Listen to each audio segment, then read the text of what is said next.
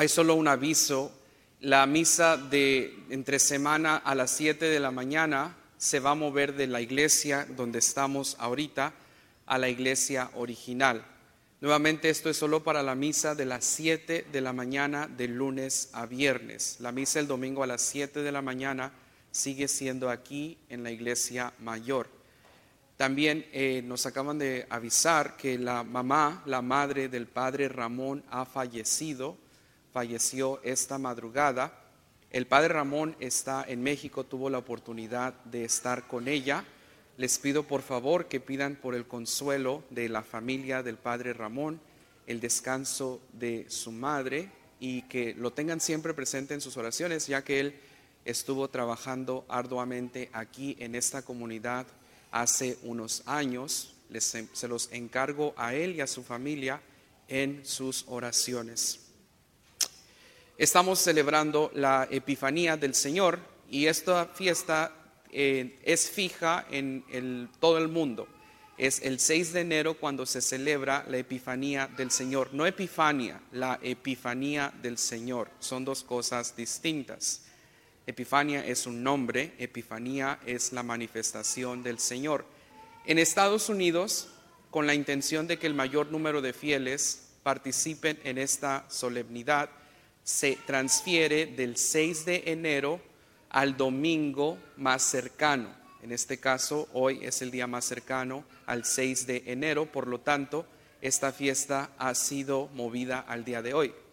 Pero, ¿qué es la Epifanía? ¿Qué quiere decir esto? Es una manifestación, pero ¿una manifestación de quién?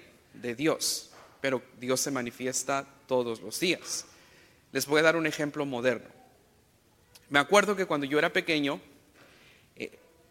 teníamos prohibido, creo que muchos de ustedes también, intrometerse en las pláticas de los adultos. ¿No? ¿Se acuerdan? Ahora en día ya eso no es problema, ya se pueden meter y ellos opinan y ellos deciden.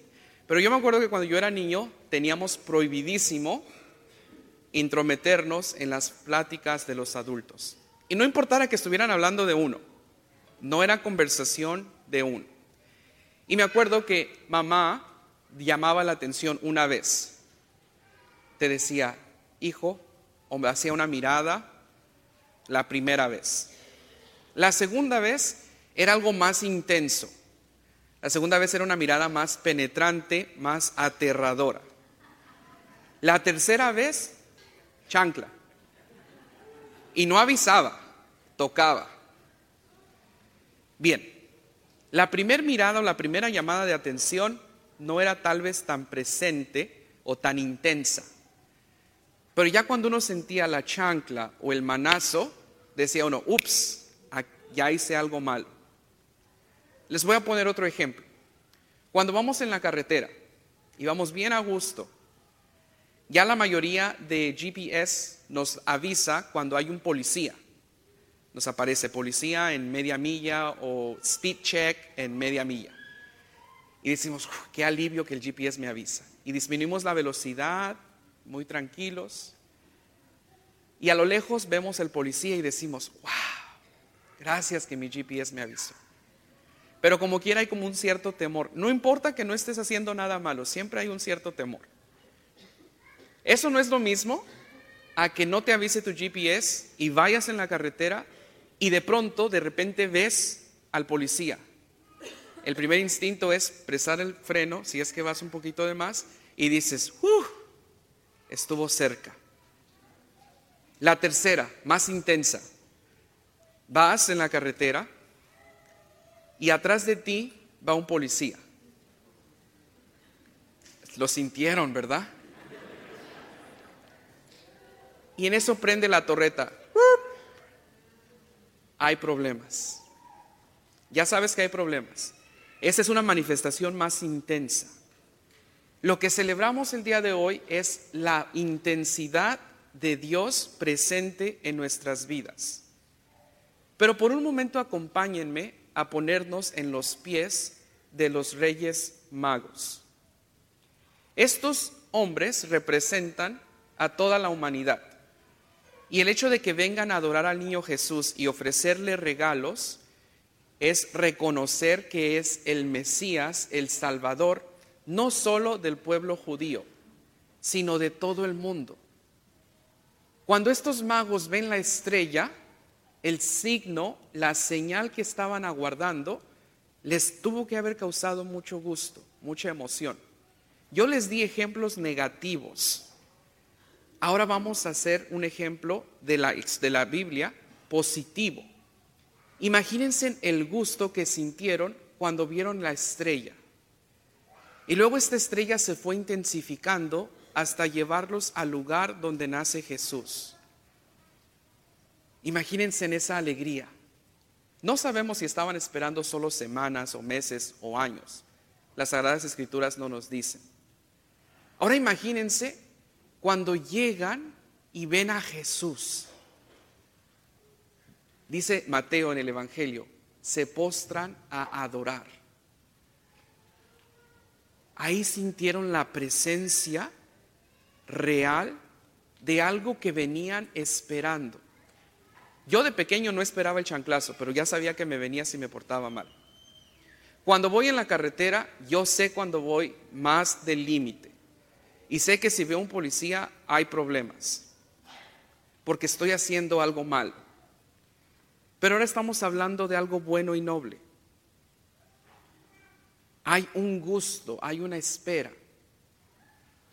Piensen ustedes, madres, cuando les dan la noticia que están embarazadas, cuando empieza a crecer su estómago y cuando dan a luz y por primera vez ven la cara de ese bebé, todo feo, pero para los ojos de una mamá es hermoso.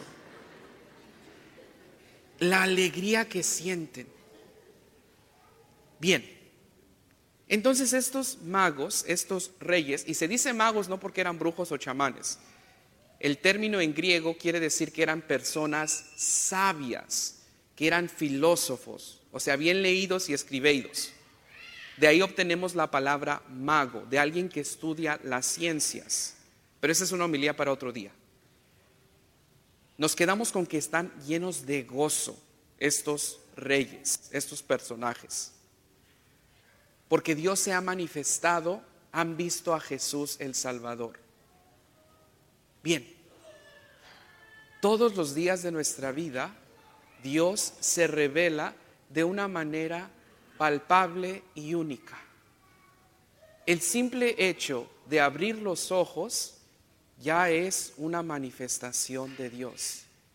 El tener salud, trabajo, familia, techo, ya ahí Dios se ha manifestado. Se manifiesta cada domingo en este altar.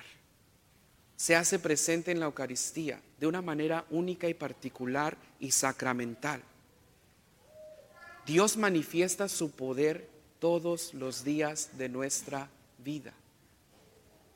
Muchos de nosotros pedimos señales, signos, y se vale. El Antiguo Testamento está lleno de personajes que pedían una señal. Incluso los apóstoles pedían señales teniendo al dueño de las señales enfrente de ellos. Es permitido pedir una señal, pedir un signo, una manifestación especial. ¿Saben dónde es donde erramos? Cuando Dios se revela o se manifiesta y no sabemos responder. Cuando le pedimos a Dios un milagro o una señal y nos lo concede, ¿qué es lo que hacemos? No sabemos responder a la manifestación de Dios. En esto se resume la homilía. Debemos nosotros aprender que si le vamos a pedir a Dios una señal, a saber responder a tal. De lo contrario, creemos en un chamán, en un mago, en un brujo, no en un Dios misericordioso que todo lo puede. En nuestra oración hay que pedirle al Señor que cuando se revela, se manifiesta, se hace presente, nosotros sepamos cómo responder a esa manifestación.